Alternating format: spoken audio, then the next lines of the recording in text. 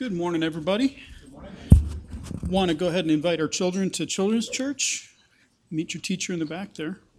I don't know if you noticed it's St. Patrick's Day, and honestly, I'm conflicted. As a hardcore, dedicated Protestant, I really want to wear orange. It's in my bones. I really want to do that. But Patrick is not such an easy person to nail down. First of all, he was never canonized by the Roman Catholic Church. So we refer to him as St. Patrick, but he was never officially sainted. So in one way, he's one of those people kind of like Augustine that the Protestants can claim. He's one of us. And just as an aside, we call it St. Patrick's Day, though Patrick was never sainted, but it's turned into Valentine's Day, although Valentine was sainted, and we don't call him St. Valentine's anymore. So our culture is just so confused on this stuff. But Patrick is just a really fascinating person. As a young man, he was kidnapped and taken to Ireland and sold as a slave.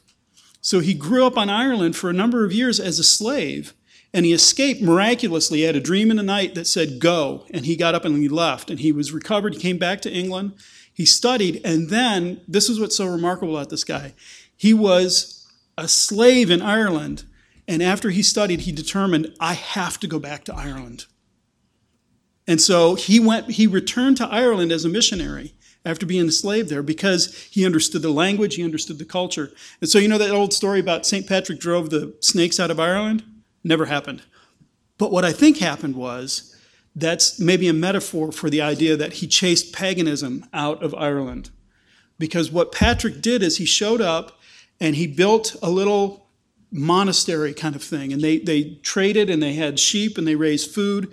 And they didn't just have this isolated group, they affected the area around them. And so people, through the care and the love of Patrick's monks, would be interested in Christianity, even though they had resisted for years and years. Ireland was considered the end of the world. The bad people had been driven to the end of the world, and it was like, that was it. So Patrick goes around Ireland planting these little missional communities, and people are drawn to the gospel. They're drawn to Jesus Christ. And after Patrick's death, you think, well, that was great. That, he converted the whole nation. It gets better. What had happened on the continent, meanwhile, was paganism began to spread and began to take over the European continent once more. And so what happened was his churches, his missional groups that he established on Ireland, then traveled to Scotland and then over to the continent and repeated what Patrick had started in Ireland. And so there's a book that says how the Irish saved civilization. They came back in and re-Christianized parts of Europe.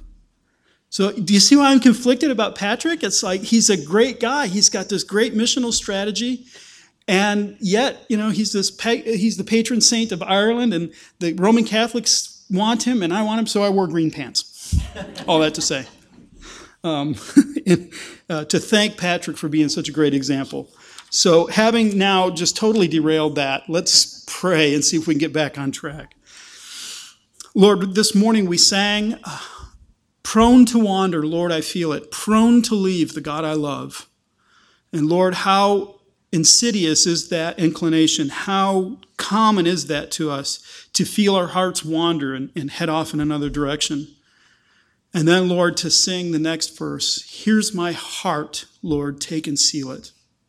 Seal it for thy courts above. Not my brain, not my hands, but Lord, my heart. Would you grab our hearts this morning, arrest our hearts, seal them to you, so that when we do feel prone to wander, when we are tempted to leave the God we love, Lord, our hearts are rooted in you. There can be nothing better than to love and to know you. And Lord, this sin-stained world wants to draw us away. And Lord, this week we were reminded of the evil that is so prevalent here. 2 mosques in New Zealand were attacked. 49 people have been killed. And Lord, this is horrendous, a white supremacist with racist intentions. Lord, would you heal us from this ridiculous divide? Help us to see all of humanity as image bearers of God, whether they trust in Jesus or not. They are image bearers. And Lord, help us to love well. So Lord, would you heal that community? I pray that the church in New Zealand would be a soothing balm to those people as they're mourning the loss of their families, their friends. And Lord, I pray that somehow through the midst of that, you would present the gospel in a way that would make sense out of this horrible situation. And then, Father, in Sao Paulo in Brazil, another school shooting. Father, why are we killing our children? What on earth is leading us to do these things? Would you have mercy on us and lead us out of those things? Father, I pray that the message of the gospel might permeate our culture again, Western culture around the world. And Lord, may we recover the gospel for not just our churches, but for our culture in general. And so, Lord, to that end, would you show us what it is you have from your word for us? Lord, would you use your word to convict us of the truth that we might then share it freely and broadly with everyone we know? And Lord, through that, may you redeem the entire world to yourself. We ask these things in Jesus' name. Amen. So, chapter 20, a number of the commentaries said chapter 20 really is the beginning of the end of the book of Acts. Chapter 20 through 28 is the end. And I think when we go through this morning, you'll see there's this marked tone that changes in Luke's writing. It feels like he's drawn into the home stretch. What you heard this morning is Paul is heading towards Jerusalem. This is the last time to go to Jerusalem. This is his last free moment. Once he gets to Jerusalem, he'll be arrested, and then he's off to Rome. And so you get this kind of narrowing, tunneling effect of what's going on.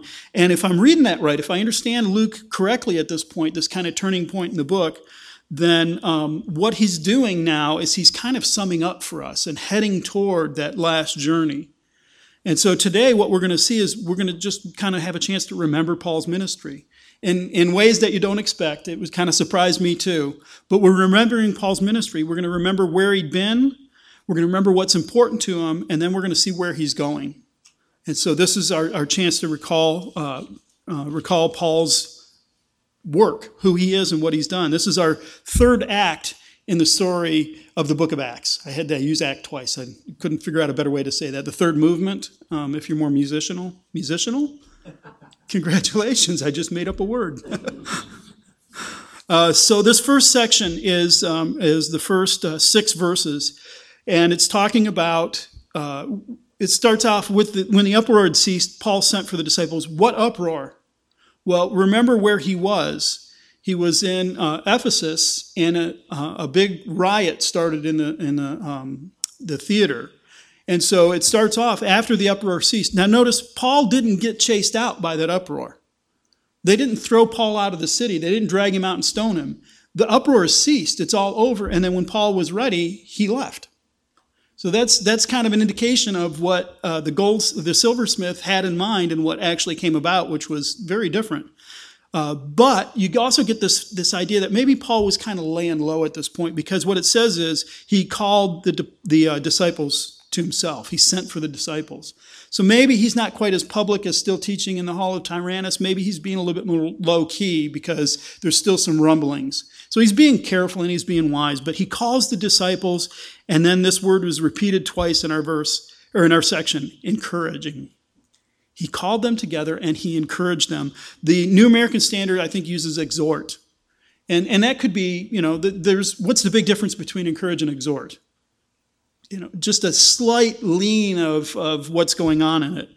So that's why the word could be used for both. But he's encouraging them. He's about to depart, and if I'm reading Luke correctly, if this is kind of the end of his missionary journey, he's heading home and then off to Rome, then what he wants to do is he wants to leave them in a good place. So he encourages them.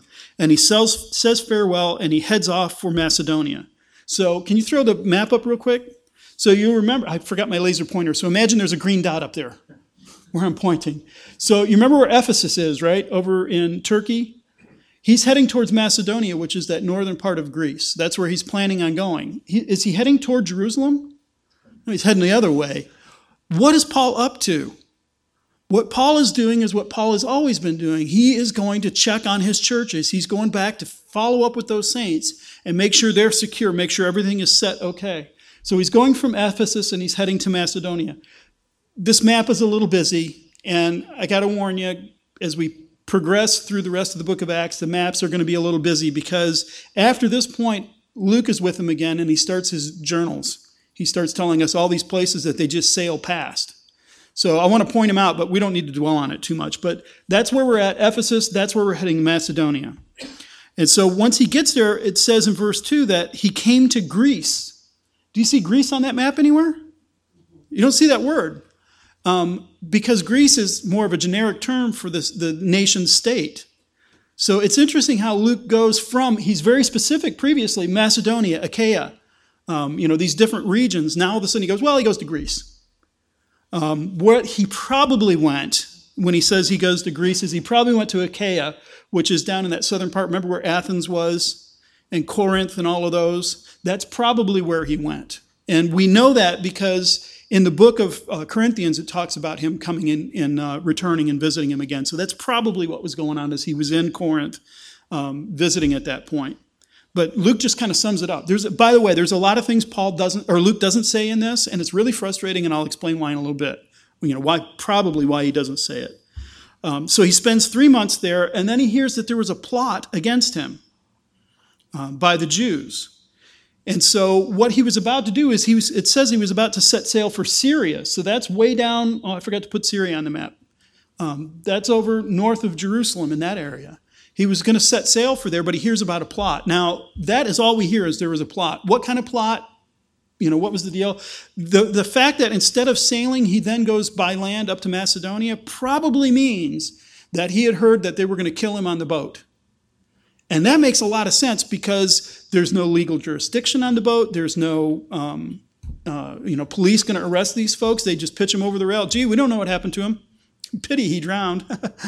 But they were going to get rid of him. There's a plot. So instead of sailing, he decides to go north. And so that's where he heads north up into Macedonia. Now, what comes next in this section is a list of names. And Fernando, I'm very impressed. You nailed them, man. If it was me reading, I probably would have mangled them all. But there's this list of names who are going to go with him. So they accompany him, but they head off to Troas. You see where Troas is up there in the northern little tip of Turkey. That's where they head, and they're going to wait and meet him there. So they probably sailed to Troas, and he's heading overland. Paul, I get the impression from this section and some other ones, I don't think he liked to sail. Because he heads overland here. When he leaves, he's going to say, well, you guys sail down there and I'll meet you. And he heads overland. When he returns from his second voyage home, remember he sailed in, he went down to Jerusalem, then went up to Antioch, and then Galatia. He takes the land route. He doesn't sail back over to Greece. So I get the impression the man did not like to sail, but you didn't have many choices back then. The rail service back then was terrible. So there's a list of people, and they sail, and they meet him at Troas. And it says, but we sailed from Philippi. So you see where Philippi is. So he goes up into Macedonia. He's at Philippi, and then he sails to Troas. He didn't have a choice because you can't see it on the map real well, but there's a little gap right there above Troas. So you're going to sail at some point. So Philippi has probably got enough ships and enough commerce so that he can hop on a boat and go. And then it says that they sailed from Philippi after the days of unleavened bread. And and in 5 days they came to them at Troas, where they stayed for 7 days. So Philippi to Troas doesn't look like 5 days. As a matter of fact, previously he'd done it in 3. So what's going on? Well, winds, weather, that affected how you sailed quite a bit. Also, what the sailors were doing. Maybe they had stops along the way. So it's taken him 5 days to get there. Now, what's up with the 5 days and the unleavened bread and all of that? Well, we know from the end, it's Paul's purpose to get to Jerusalem by Pentecost. Pentecost at that time was celebrated 40 days after Passover. So when he talks about after the days of unleavened bread, he's heading to Jerusalem, and it almost feels like Luke just clicked the stopwatch. The time is counting. You've got 40 days for him to make it there by that time. So according to Exodus 12, they would do the Passover meal on the 14th day of the first month, which was not January, but in March or April. So they would do the Passover, and then for 7 days, they would have days of unleavened bread. So they would do Passover, they would get all the leaven out of the house, they would do 7 days of eating unleavened bread. That was the days of unleavened bread. So click, 40. Now we minus 7. 7 days. Now we subtract another 5 because it takes 5 days to sail there. And then they stayed for another 7 days. So you see the clock ticking down. He's down to about 29 days now to get there. So from 40 to 29, and he's got a ways to go. There's still about 610 miles, which back then was pretty bad. So that's the meal, the Passover. So let me mention real quick a couple of things that Luke doesn't mention. He doesn't mention Titus. And Titus, according to 2 Corinthians 2, verse 12, had gone to Corinth. It was probable that he carried the Corinthian epistles to Corinth for Paul. And Luke doesn't mention him. And boy, I'll tell you, that just had some of these commentators in knots. Why doesn't he mention him? Well, there's a whole bunch he didn't mention, so what's the big deal? Do you remember from other places that he took a collection? So, for example, 2 Corinthians 8, he talks about taking a collection from the Corinthians to Jerusalem. It's also mentioned probably in Romans 15, verse 25, that he's taken up this offering to take to the saints in Jerusalem. That's not mentioned. Again, commentators get all frantic about this. Why doesn't he mention it? And then there was an apparent ministry in Illyricum. Fernanda, would you pronounce that for me? Illyricum, which doesn't get mentioned. Illyricum, by the way, is north of Macedonia. It's still part of Greece, but it's north of Macedonia. So when Paul went up into Macedonia, he probably went a little further north and did some work in Illyricum, which is mentioned in Romans 15. So these things don't get mentioned, and people get frantic about it. And then you get into all these weird questions about Luke's sources and where did he get this? It's like that maybe Luke had a purpose in writing what he wrote, and that didn't fit with the purpose. Maybe that was a distraction. And that's my impression is as we're into this section where we're kind of heading toward Jerusalem, heading to the end of Paul's ministry, we don't have time to introduce Titus and deal with this money. The money will come up, by the way, in chapter 24. The offering will be mentioned. So it's not out of the scope. It's just not, that's part of the focus here. So, yeah, wouldn't it make sense that Titus get mentioned? Well, here's why I think Titus didn't get mentioned. Look at the people who did get mentioned. Sopater, the Berean. Of the Thessalonians, Aristarchus and Secundus, Gaius of Derbe, Timothy, who we know is from Lystra, and the Asians. What he's just done, what Luke has just done by mentioning these people and where they're from, he doesn't always mention where they're from, is look at the map. He recalls Paul's journeys. He's reminding us at this point, look at where Paul's been, look what he's done. Derbe is over in Galatia. Thessalonica and Berea are over there in Greece. He's mentioning all these places that Paul has been. He's recalling for us. He's making us think again about that whole missionary journey up to this point. It's a refreshing. It's saying, look what Paul has done. Look where he's been. He's left churches in all of these places. And that idea that he's encouraging them at the beginning, he's reminding us Paul doesn't just make converts and walk away. He makes disciples. He establishes churches, and then he goes back and he follows up with them, and he carries on, and he makes sure they're doing all right.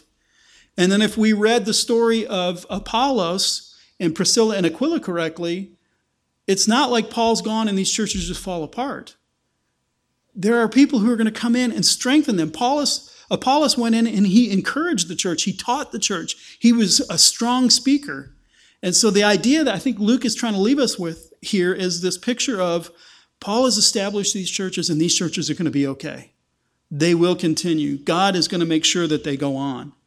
And that's why he does that, is he shows us that map in our heads, right? He didn't have a map written in his scroll, but he can do it in our heads by making us remember these places. Derbe, remember the story of Derbe? Oh, yeah. And Timothy, oh, yeah. Remember the story about Timothy? And Thessalonica, wow, that was something. So that's the way he's communicating to us. He kind of pulls it out of us. So in a way, that simple story, that just recounting there is a travel journal. Now you're thinking the end is the travel journal because it mentions all the places, but really it's this that I think Luke is focusing on to remind us that this has been Paul's ministry. And Paul will later in some of the New Testament will say, hey, remember my way of life. Imitate me. As I follow Christ, follow me. Let me show you the direction. Let me show you the way. So if the book of Acts is disciples making disciples, we've just been reminded of the global, at that time that was pretty much the global ministry of Paul. the wide expanse of his involvement and what he leaves behind. So the next section, this is the big one. This is really the story part. On the first day of the week when they were gathered together, where are we? We're at Troas, remember? They stopped in Troas. So as he arrives there, it's the first day of the week. They gather together to break bread, and Paul talked with them, intending to depart the next day. And he prolonged his speech till midnight. So first of all, it's the first day of the week. Why mention the day of the week?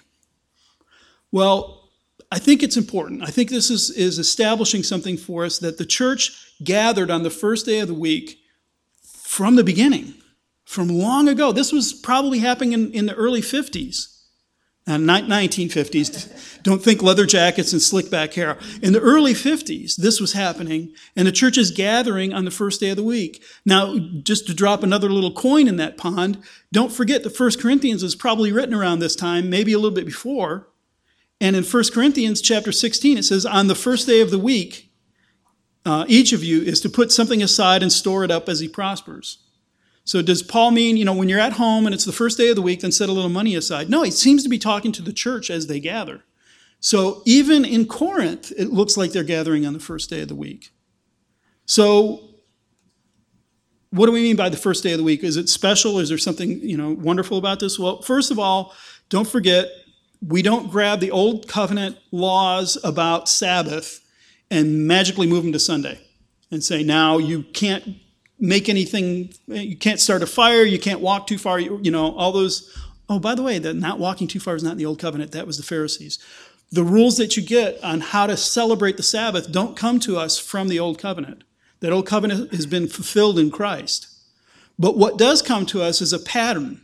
There's a pattern of work and rest. 6 days you shall work, on the seventh you shall rest. And in Christ that's made new, and it's the first day of the week. Why the first day? Because that's the day he rose from the dead. So as we gather, Easter's coming, right? What do we celebrate on Easter? The resurrection. What do we celebrate every Sunday? The resurrection. That's why we do it on Sunday and not Saturday. This is new in Jesus. So when it says they gathered on the first day of the week, and they broke bread, and they heard Paul talk, gosh, that sounds like church, doesn't it?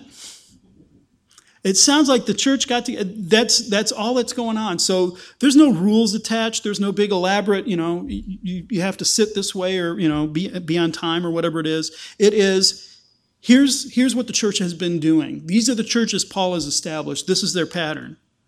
So on the first day of the week, they gather together.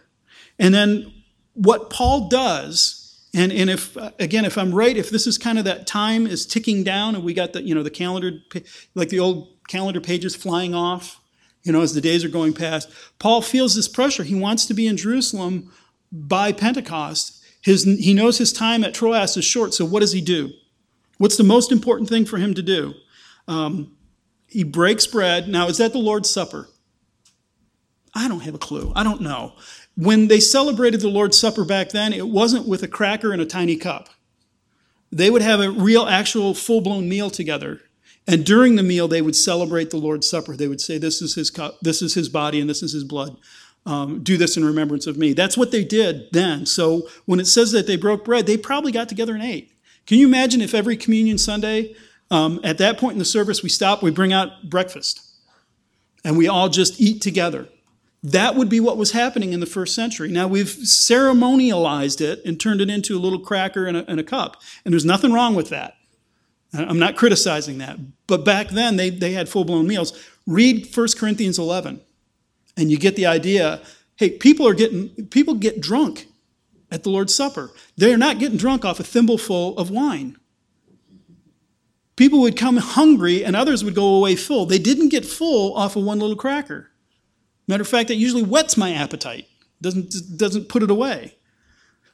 So they had this full-blown meal, and it wasn't quite as clear and ceremonial for them as it was for us. So they have this meal together, and Paul talks, and he talks a long time. So last week, my sermon went long. And I appreciate that nobody complained about it, and the good news is nobody fell out a window. So it wasn't as bad as it could have been. So they're upstairs. Paul is talking, and he prolonged his speech until midnight. I haven't gone to midnight yet. It might happen. I doubt it. And it says in verse 8, there were many lamps in the upper room where they were gathered. Well, of course there are many lamps. It's midnight. So they have a lot of lamps, maybe some torches, something to keep the upstairs lit. And then we're introduced to a young man named Eutychus. Guess what Eutychus means? This is hilarious. Lucky one. The lucky one. Lucky one, the lucky guy is sitting in the window and he starts falling asleep. He sank into a deep sleep as Paul talked still longer, and overcome by sleep, he fell down from the third story and was taken up dead. Third story, we're thinking 3 floors. That's because we're Americans. It's the second story. In other cultures, the third floor is actually the second one, but we call it the second story because we call the ground floor the ground floor. And yeah, so he fell out, whether it was 2 stories or 3. Do you want to fall out of it? I would rather not, thank you very much. So he falls out and he's dead. It says they took him up for dead. It doesn't mean they thought he was dead. And when Paul comes down and says his life is still in him, it doesn't mean Paul's going, oh, you guys don't know how to diagnose death. It really happened. He died. He fell out and he died when he hit the ground. That would stop a service. That would end the service, I would think. And so Paul comes down and takes him into his arms, and he says, don't be alarmed. His life is still in him. The word for life is psyche. His soul is still in him. So what he's saying is he's not dead. He's been brought back to life. And the picture there is almost kind of like Elijah or Elisha, isn't it? Do you remember those stories?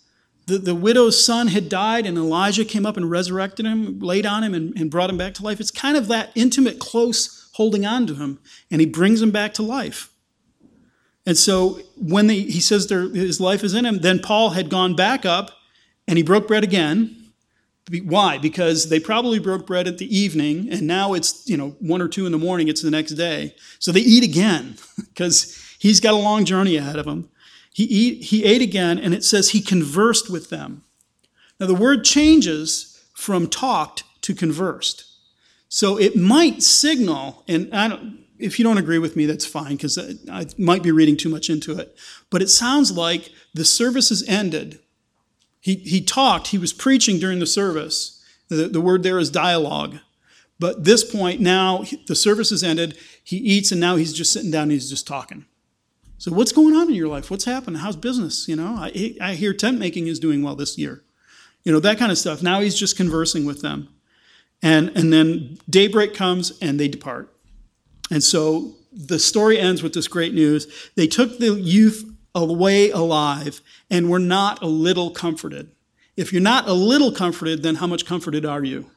You're a lot of comforted. That's how much comforted there were. So what's going on with this? Paul has come to them, and he's got a specific amount of time to spend with them. And how does he spend his time? What is the most important thing for this church to survive? As he visits the church in Troas, does he say, look, I've only got 24 hours, let's do a healing ministry? Bring everybody up, we'll start doing healing. Well, there was a healing. A guy got resurrected. It don't get much healeder than that. But that wasn't the focus, was it? Does he talk about church growth strategies? This is how you're going to grow this church, is you got to take this approach and you'll grow this church. Does he have a leadership training seminar? This is what it's going to be like in the future, and this is how you lead this congregation well. And how about outreach? Sets up a big tent out in the middle of Troas and does a major outreach event trying to get more people in. Does he celebrate the sacraments? They just stand around and break bread and baptize. And what's the most important thing for him at this point? Teaching. He spends all night teaching. That's what he does. That was the most important thing. If he went through the churches in Macedonia and encouraged them, he was telling them something. And now he comes here, and what he does is, I'm heading to Jerusalem, and he already is beginning to get a hint that Jerusalem is the end of the road. And so he taught. That's why I said I'm a Protestant through and through. The Protestant Reformation, if it did nothing else, it recovered and elevated the preaching and the teaching of the word to the central point. Before that, the sacrament was the central point of the service. Breaking of bread and drinking of wine. That was the most important thing. The preaching was just a little minor part. The reading was in Latin, which nobody understood. The Protestant Reformation came along and said, no, what's most central, what's most important is the Word of God. And I think that's rooted in Paul's ministry. You see that in Paul's ministry. You hear Augustine talking about the Word of God. You see Calvin preaching the Word of God. You see Luther centering the sermon as the major portion of the Protestant Reformation. The churches in England focused on the Word. Suddenly, instead of having the table in front, they had this pulpit that was elevated so that the Word of God came. We're not making this up. We're not just saying, well, we would prefer this over that. What's central to Paul is the preaching and teaching of the Word. Now, I didn't mean to throw those other things under the bus. Healing ministry, if there's a healing ministry, that can be a good thing. Church growth, if a church isn't growing, maybe there's something that needs to be done. A church growth seminar might be helpful. Leadership training, boy, if you're not training leaders, what do you get? Untrained leaders. And what do?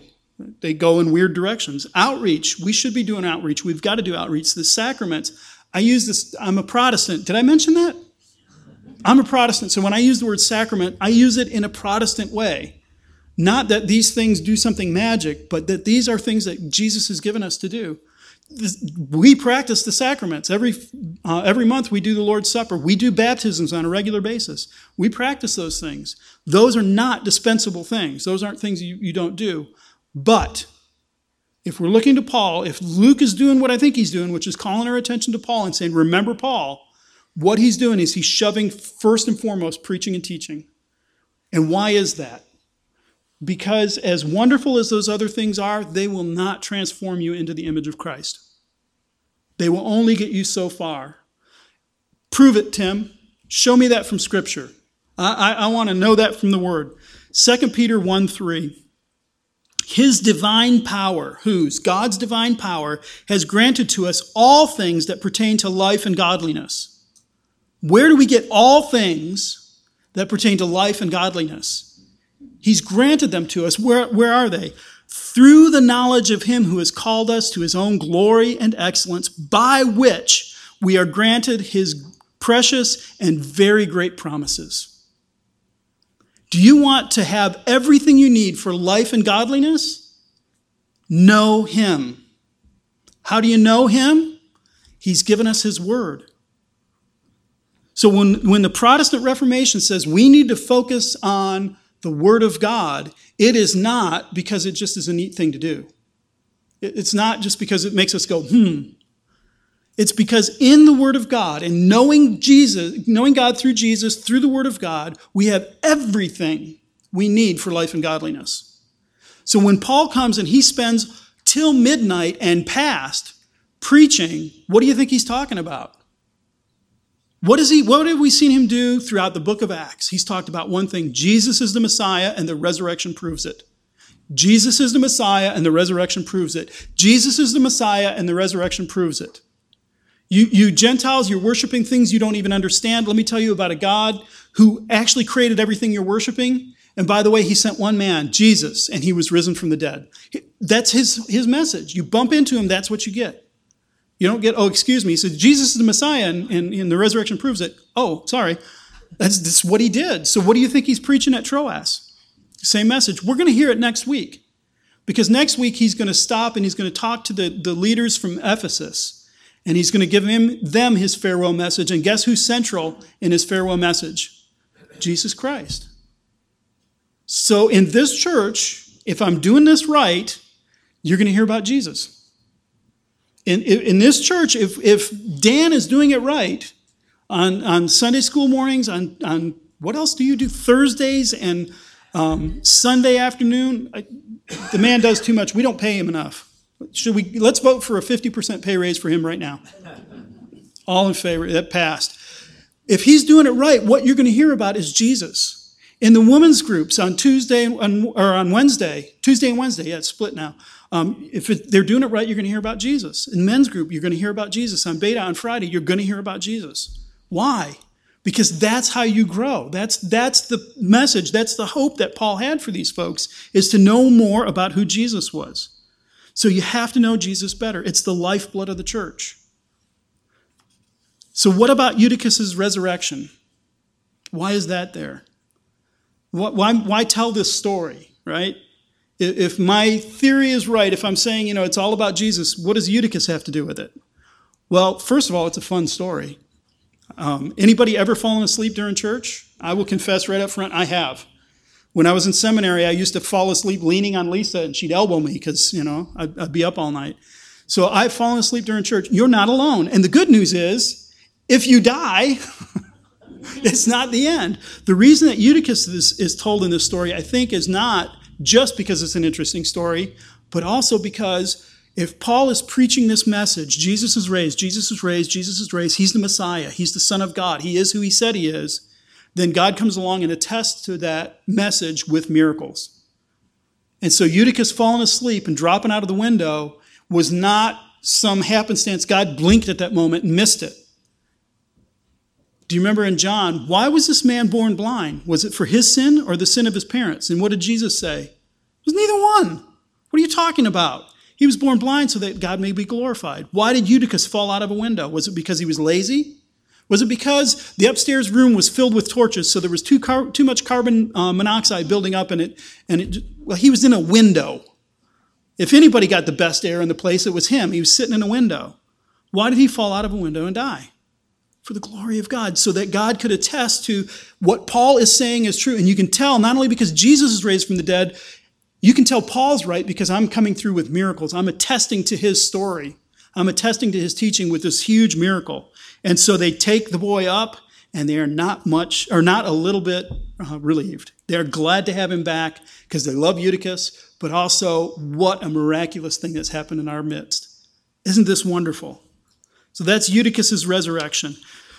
The last part, I got to tell you folks, this is the part that tripped me up all week until about this morning when I got in the shower. I just couldn't figure out, why is this here? This is the part that sounds like Luke's travel journal, doesn't it? So here's what's going on, is they went ahead to the ship to set sail for Assos, which is right next to Troas. You see how close they were. They set sail for Assos, intending to take Paul on board. For he had arranged for them to go by land. So he's going to walk from Troas to Assos. They'll pick him up there, and then they'll sail. By the way, I forgot to mention this. When they left Philippi, did you notice that it was the we passages again? Luke's back. And Luke will probably be with him for most of the rest of this journey. It's back to the we passages.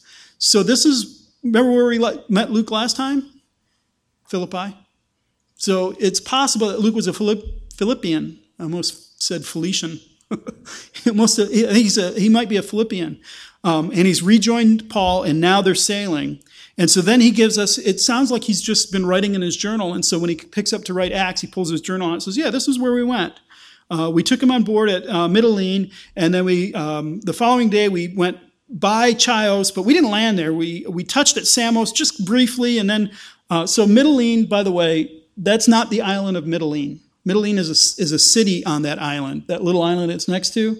That's the island of Lesbos, and so Mytilene is a city there. That's where they stopped.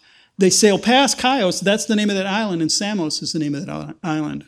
So that's where they're going. You see they're heading around the front of Turkey and heading towards Jerusalem.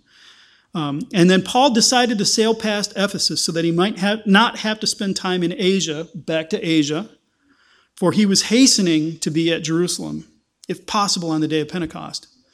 So he knows, if I stop by Ephesus, I'm not leaving. He's had such a wonderful ministry. We heard about his ministry last week. He's like, they're going to suck me in and I won't get past. So I'm going to sail past it.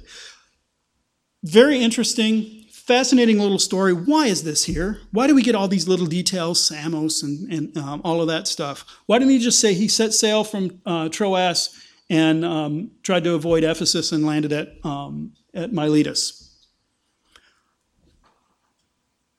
This is where the idea that the Bible, what does the Bible mean? What does the scriptures mean? One of the interpretive approaches is to say, what the Bible means is what it meant to the original hearers and nothing more. So the people who Luke wrote to, that's what that means. And so we have to get in touch with that, and that's the only meaning. So here's my problem with that approach. By the way, understanding what the original hearers meant and understood is a good idea. but I don't think it's only way to do it. So here's what's going on. Imagine if I told you when Lisa and I moved out here, we drove from Illinois and we kind of followed Route 66. We stopped in St. Louis, we stopped in Oklahoma City, then we diverted through Texas to visit some family. Then we wound up in Albuquerque and drove out to Laughlin, and then we came here. Do you understand what I'm saying? You know what Route 66 is. You can picture some of these places. Some of you have been to Laughlin, right? You know what I'm saying. So when you hear that, you get this image of here's that journey. This is what that looks like. Now imagine if I was to say to you, I went traveling through Saskatchewan. We stopped in Regina and Saskatoon. We went to Moose Jaw and Prince Albert. Any clue what I'm talking about? No clue. Most of you have not been to Saskatchewan. I got Saskatoon stuck in my head and I couldn't get past it. Most of you haven't been to Saskatchewan, right? It's just not a place you've been. So if I said, then the only way you make sense of that is by the original hearers who heard it. You're disconnected from it. It's places.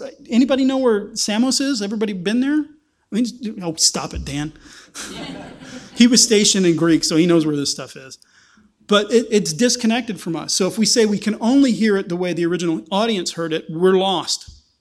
Because they're hearing it like I'm talking about Route 66. We're hearing it like when I'm talking about Saskatchewan. So I think when the Bible has meaning, it does have meaning, but remember, we heard it in Sunday school, it's living and active. It's not that it was living and active. It is. It applies. It means something today. So when we hear it, we don't have to transport back to the first century and go, what does that mean? What we should do is look back to the first century and say, well, how did they understand it? What's it got to do with me? How do I connect with it? So what are we supposed to do with this? Well, I think there's a couple of things we can do with it. First of all, it sounds foreign, doesn't it? Mytilene, Miletus, they all sound foreign. They are. And I think the way the Holy Spirit might be using that is to remind us the gospel didn't originate in North America. It didn't start in Europe, in Western Europe. The Bible wasn't written in English. Sorry, King James. It's foreign. It is a foreign thing. It has traveled the globe, and it's not done traveling yet. The gospel is surging in southern, the southern America, the South. What is that called? Global South. Thank you. It's surging in China, and the Chinese really hate that, by the way. It's going around the world. It is a foreign thing. It spreads. It goes. So the original hearers may have heard that, and that sounds familiar to everybody else. It sounds foreign. That's the point. The gospel is spreading. It's traveling.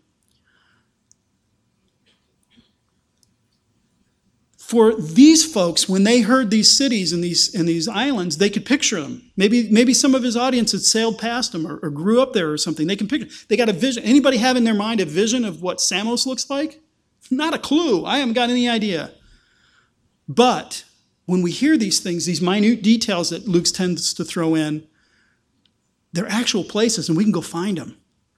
You can look it up in Wikipedia, and there's pictures of these things. There's points on the map. There's excavations. Somebody has dug this up and said, yeah, there was a place on Lesbos called Mytilene. It's there. We know where it is. So for the original audience, yeah, that's a travel journal. For us, it roots the gospel. It roots Paul's ministry in reality. It puts it on the dirt. This stuff actually happened. There were really places like this. It's honest. It's a historical event. It's not something hysterical. It's historical. And so these places sound ancient because the gospel's historic, not mystic. It's real. Paul really walked in these places. And so I think that's the point of Luke's travel journal. And now I got to come up with something fresh and new for the next time he does this. I'll say this again. You guys won't remember anyway. Or you're falling asleep and falling out of a window. I don't know. But the point is, this is real history. And that's maybe not Luke's reason for writing it, but I think it's the Holy Spirit's reason for writing it, is to remind people in the 21st century in America, this is concrete. This isn't somebody floating above the ground and saying mystical things. This is a dude on the ground who was really human. And he actually did things. And you know what? One of the things was he raised a man from the dead. It just happened. Do you notice Luke doesn't present it as some huge foreign event? It doesn't talk about it as if it's folklore. He just presents it as this is one more thing that happened. Oh, by the way, while he was teaching, that's the idea, is it's concrete and it's true today. So the gospel is ancient, but the gospel is relevant even today. The gospel is something that happened in actual real fact of history. And we can go back and walk those same steps. We can see this stuff. And so I think that's why Luke is doing this, is he's reminding us this is the nature of Paul's ministry. This is what it's like when Paul is teaching. He talked about a historical event. Jesus Christ, whom you crucified, rose from the dead as history. This is an event that occurred. And so that's what he's reminding us of. That's what he's drawing us into. That's why he's telling us one more time, remember Paul. As Paul fades out, as Paul heads towards Rome, remember Paul. These are the things that were important to him. This is what he did to strengthen and encourage the church. It applied in the first century. It applies in the 21st century. It's something that we should be engaged in. It's where our heart should be. It's what our priorities should be. Let's pray. Lord Jesus, I am so grateful for the history of this little church. We have been a church that has always focused on the Word of God. Since I came here X amount of years ago, Lord, that has just been the heartbeat of this church. It was what drew me to this church, is we could learn more about the Bible. And Lord, we're not learning trivia questions from the Bible or interesting tidbits of facts, but Lord, we're learning history. We're hearing about the history of what you're doing in the world, and most importantly, we're hearing about Jesus Christ, an actual figure who actually walked the earth, who actually was crucified, and who actually rose from the dead.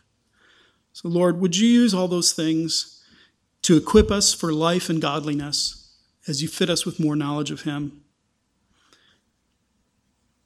Lord, as I prayed at the beginning, our hearts are prone to wander. Lord, through the knowledge of who Jesus is, through the reality of what's going on, would you seal our hearts, all of ours? And Lord, I pray that we would be engaged in sharing that message with more so that the gospel continues to do what it's been doing, which is spread. Lord, draw many more people to yourself, we ask in Christ's name. Amen.